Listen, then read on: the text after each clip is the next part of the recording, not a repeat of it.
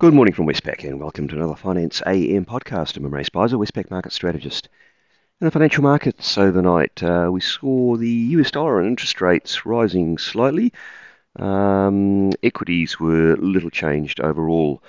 Probably the main theme of the night was that global bond markets did react to some stronger than expected UK inflation data. So bond yields up in most jurisdictions, also in the US, and that seemed to have helped the US dollar more than other currencies. In the currency markets, the US dollar index is up 0.2% on the day. Many of the majors were sideways ranging against the US dollar in pretty wide ranges in some cases. In the Aussie dollar's case, it ranged between 66.90 and 67.34, so not a huge range. And the Kiwi similarly between 61.73 and 62.26. So both of those pairs, not much change net on the day. The Aussie Kiwi cross overall, it did fall from 108.53 to 108.12.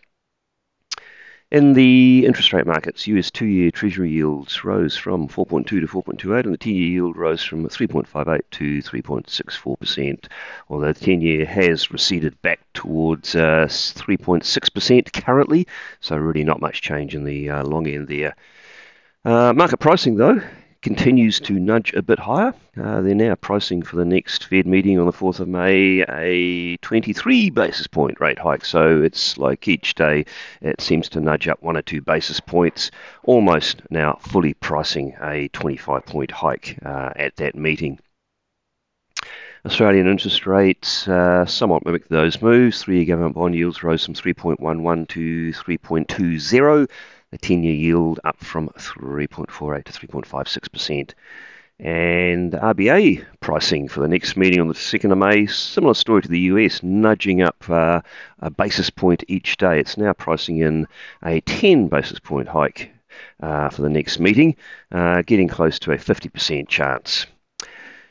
And New Zealand markets, similar story there. The pricing for the next RBNZ meeting on the 24th of May is at 24 basis points now, so almost 100% price for a 25-point hike.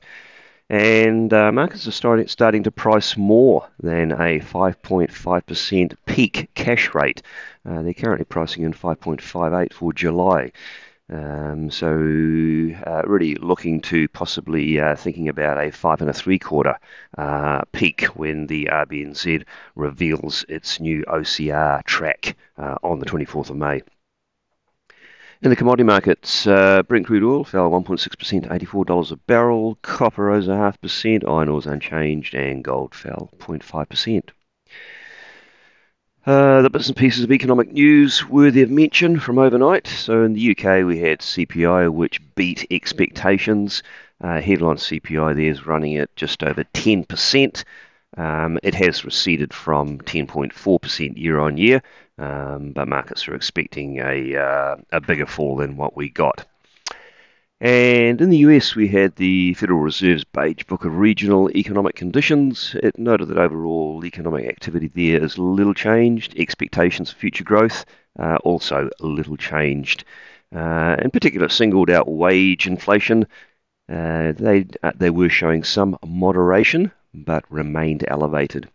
And regarding the mini banking crisis in the medium-sized banking sector in the US, all districts did report tightening in financial conditions, but there was not widespread distress over these financial conditions. So it doesn't appear at this stage to have worsened, at least. On the day, what's out there could be market moving. The highlight for the New Zealand markets will be the Q1 CPI data, which is expected to moderate slightly at a headline level, but core pressures will remain high indeed. Core readings such as the non-tradables component are expected to rise further. And in the US, bits and pieces of second-tier data, but we do have Fed speak from a number of speakers, including Williams, Waller, Bowman and Bostich. Well, that's it from me today. Thank you for listening. I'll be back again same time tomorrow morning.